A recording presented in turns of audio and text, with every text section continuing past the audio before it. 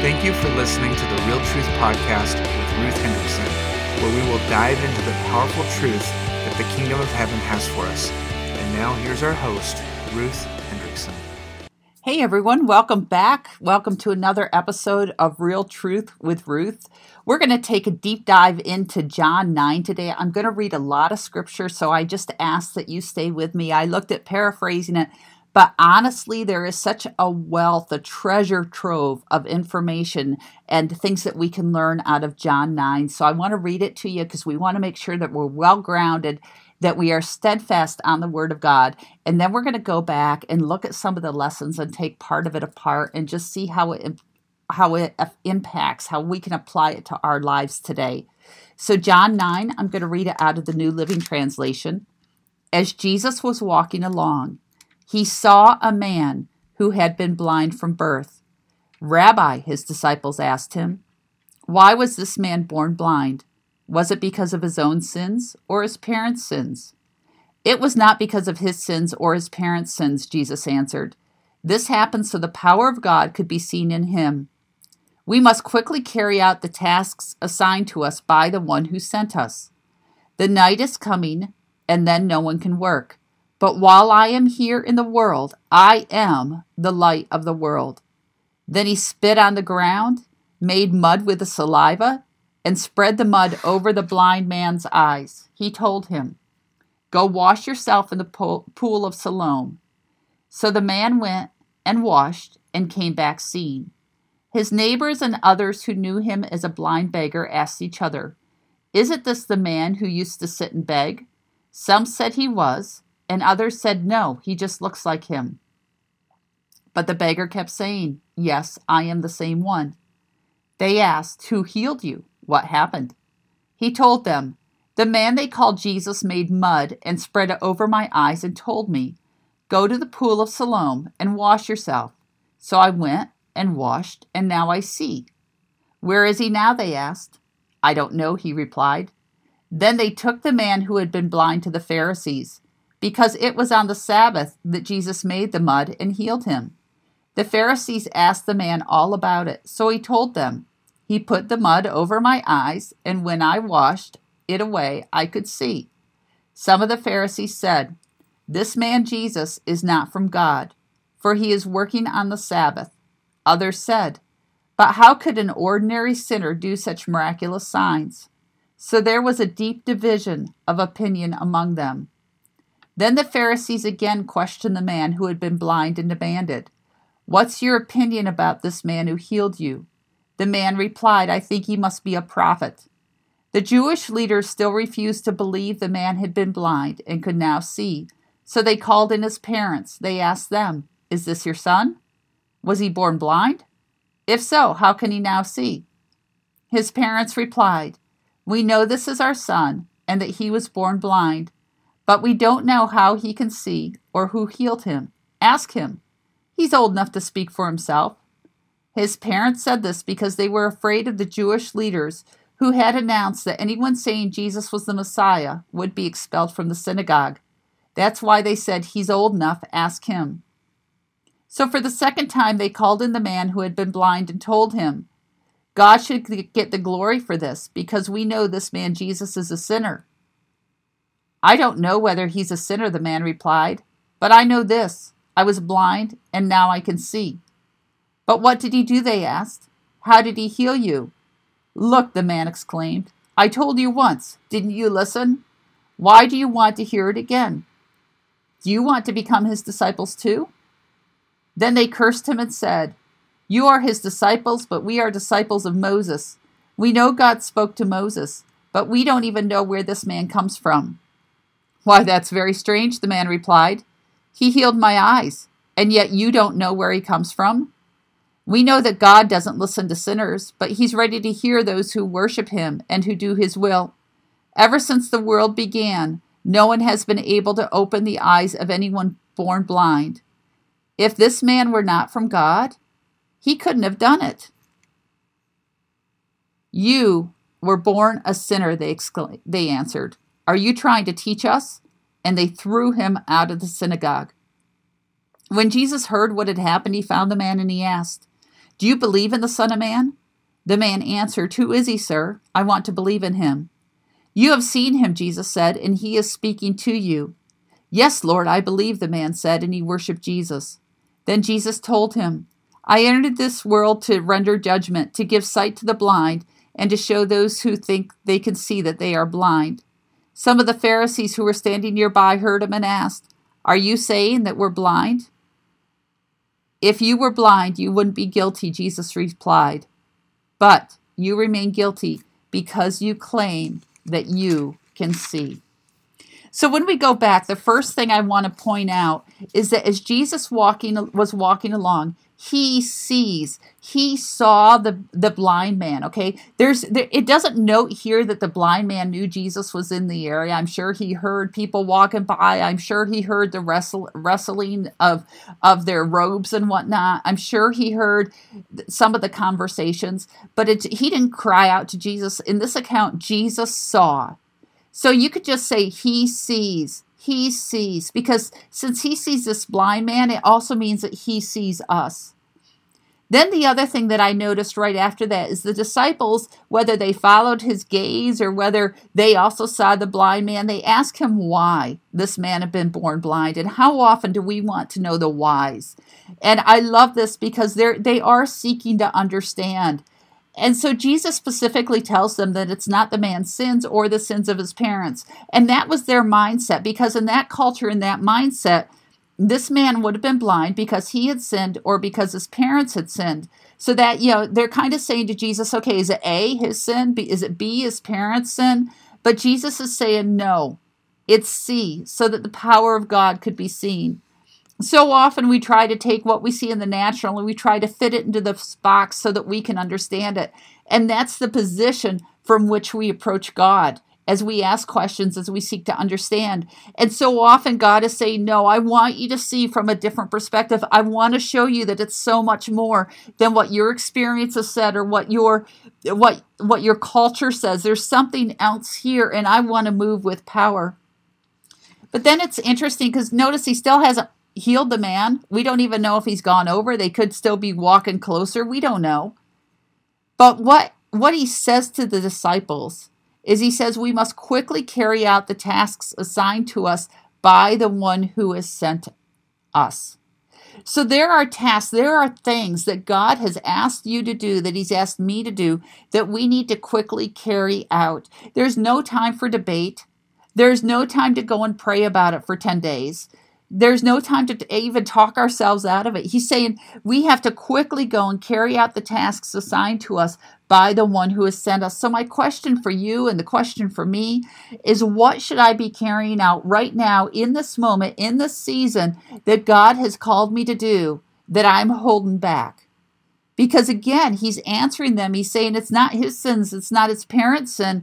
But the power of God is going to be seen in him. And we have to quickly, just say quickly, I have to quickly carry out the task assigned to me by the one who sent me. Who sent me? God. God sent. He had an assignment. Jesus was on a mission. He had an assignment. The apostles, the disciples, they're on a mission. They had an assignment. And so he said, while I'm still here, we have to carry this out. I'm the light of the world. But remember, we carry him. We carry the Holy Spirit. So Jesus, in typical Jesus fashion, what does he do? He goes and spits on the ground and he makes this wonderful mud poultice and he spreads it over the man's eyes and he tells him where to go wash. This is interesting. We've made whole theologies around this methodology of healing right here.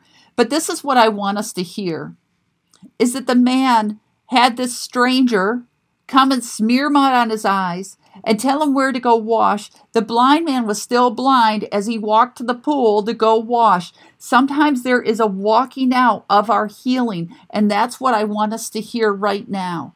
That the man, what was he thinking as he headed over to the pool to wash?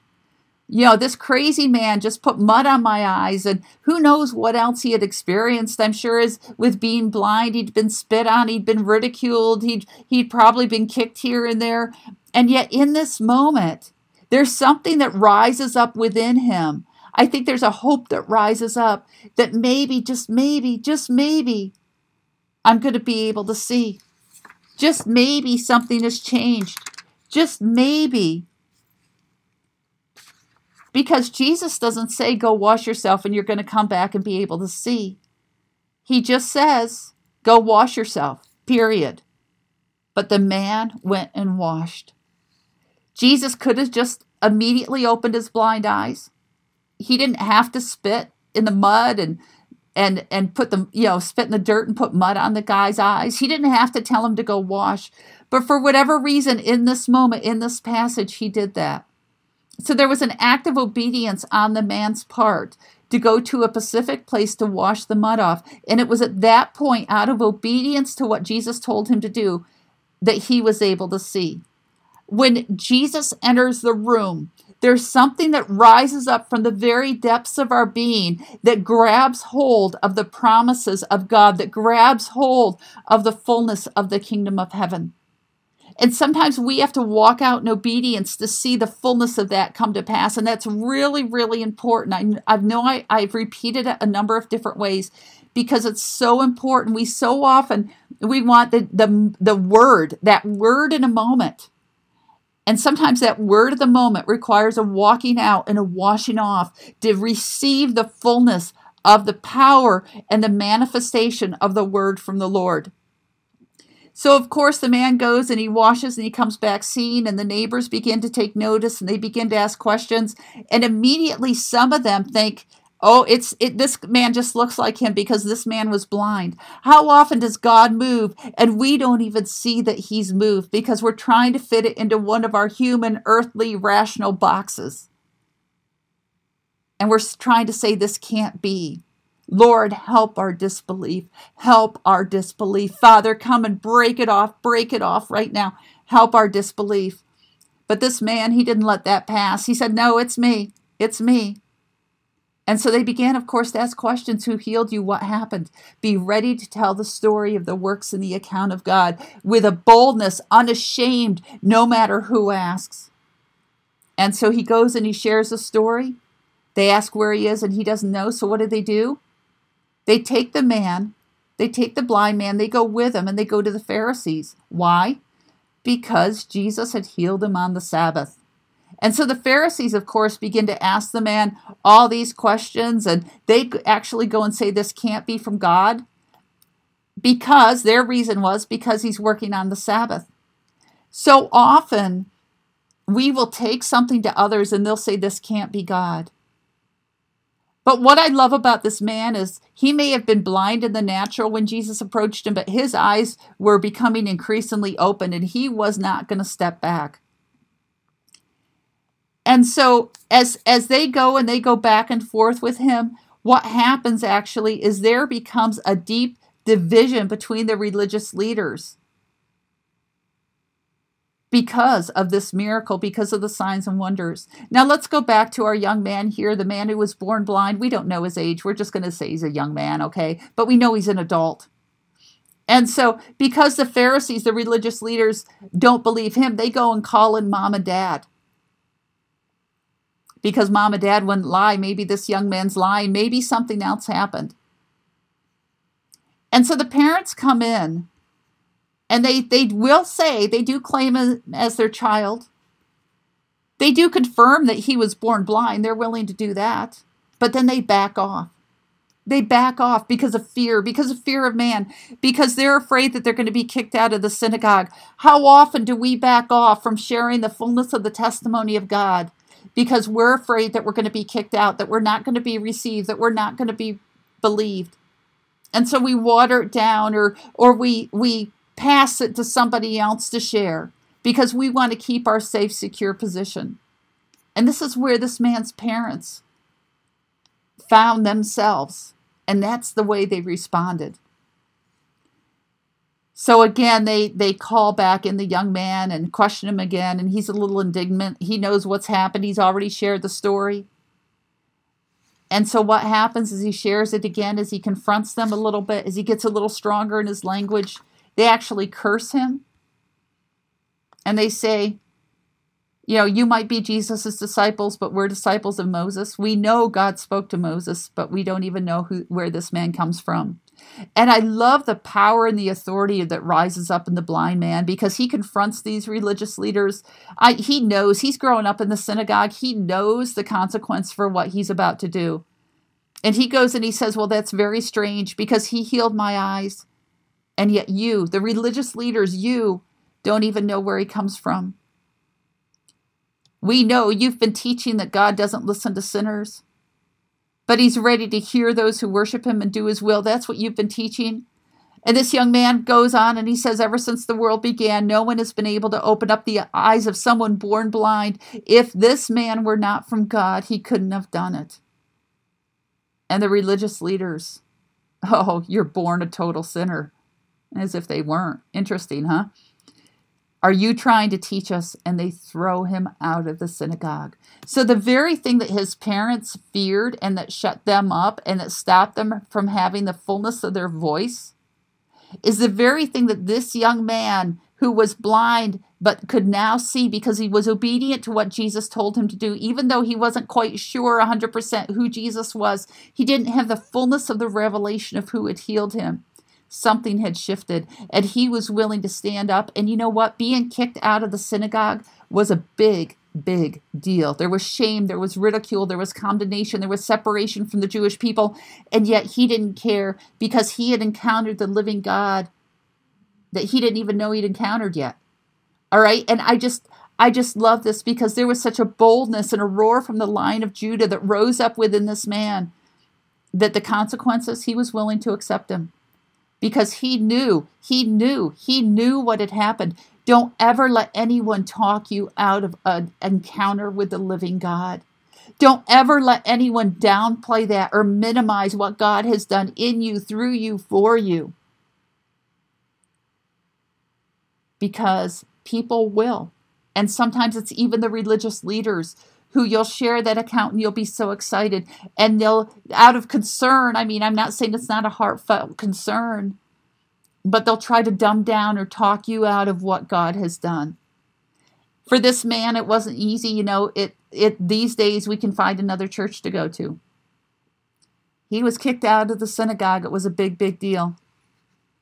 But one of the things I love about Jesus is when Jesus heard, so at the beginning of John 9, Jesus saw. He saw the man. He saw him blind. Now we're coming around. Jesus is cycling back, and Jesus heard. Just say Jesus hears. He heard what had happened, and he intentionally goes and finds the man. And he says, do you believe in the Son of Man? And the man answered him, who is he, sir? I want to believe in him. You see, again, something within this man knew that he had been touched by God. He knew. And Jesus says, he's the one speaking to you. And this man says, oh Lord, I believe. And he begins to worship Jesus. That was his response.